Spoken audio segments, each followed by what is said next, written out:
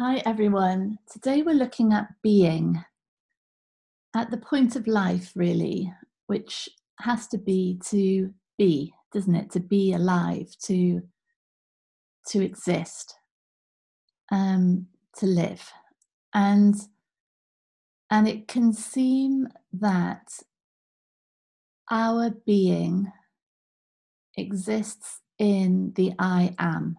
I mean, that really makes sense, doesn't it? So I exist because I am, and what I am is Claire. I'm a woman. I'm Welsh. I'm living in England.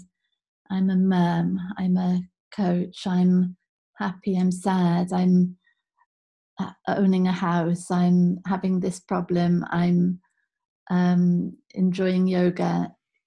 All these things, these identifiers, can be collected as evidence to the self of being. I exist. Look at me. Look, I've got all this.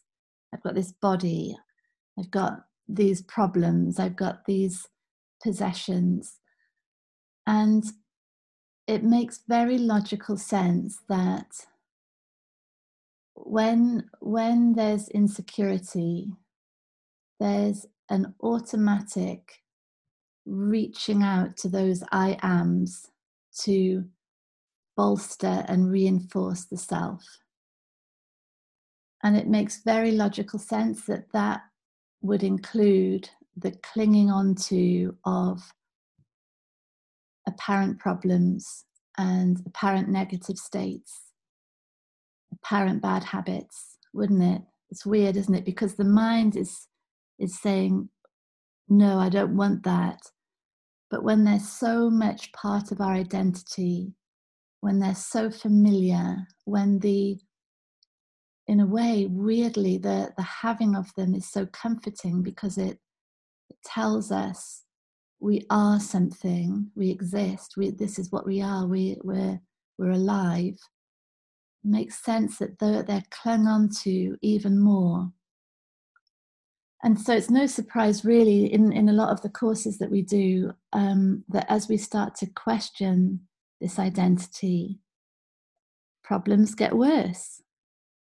Emotions get worse, physical symptoms can get worse.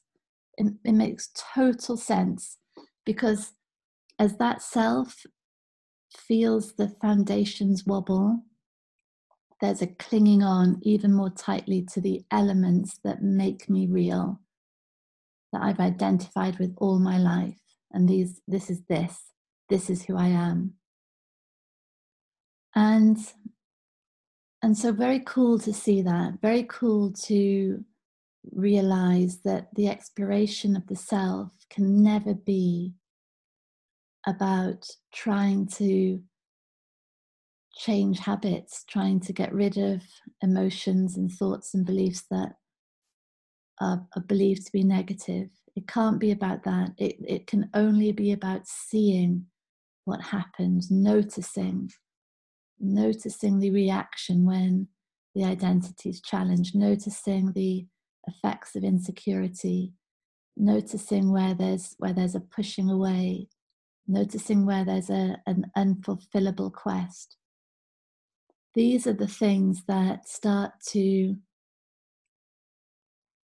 explore the self to such an extent that it's seen through.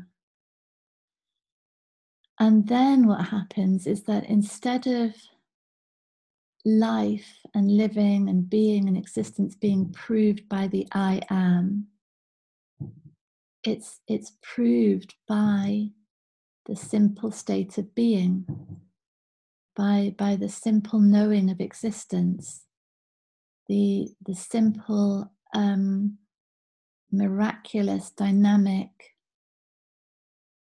all-encompassing aliveness. And that's it.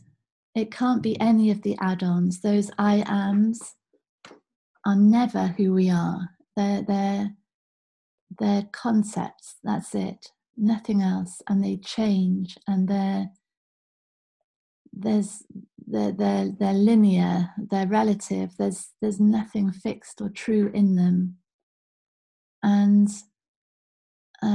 yeah, and as that falls away, there's only being. There's only being, and there's apparently doing. There's being and doing. Um, and that's it. Everything else is conceptual, a thought created reality, which isn't who we are. Yeah. Thank you, everyone. Lots of love. Bye.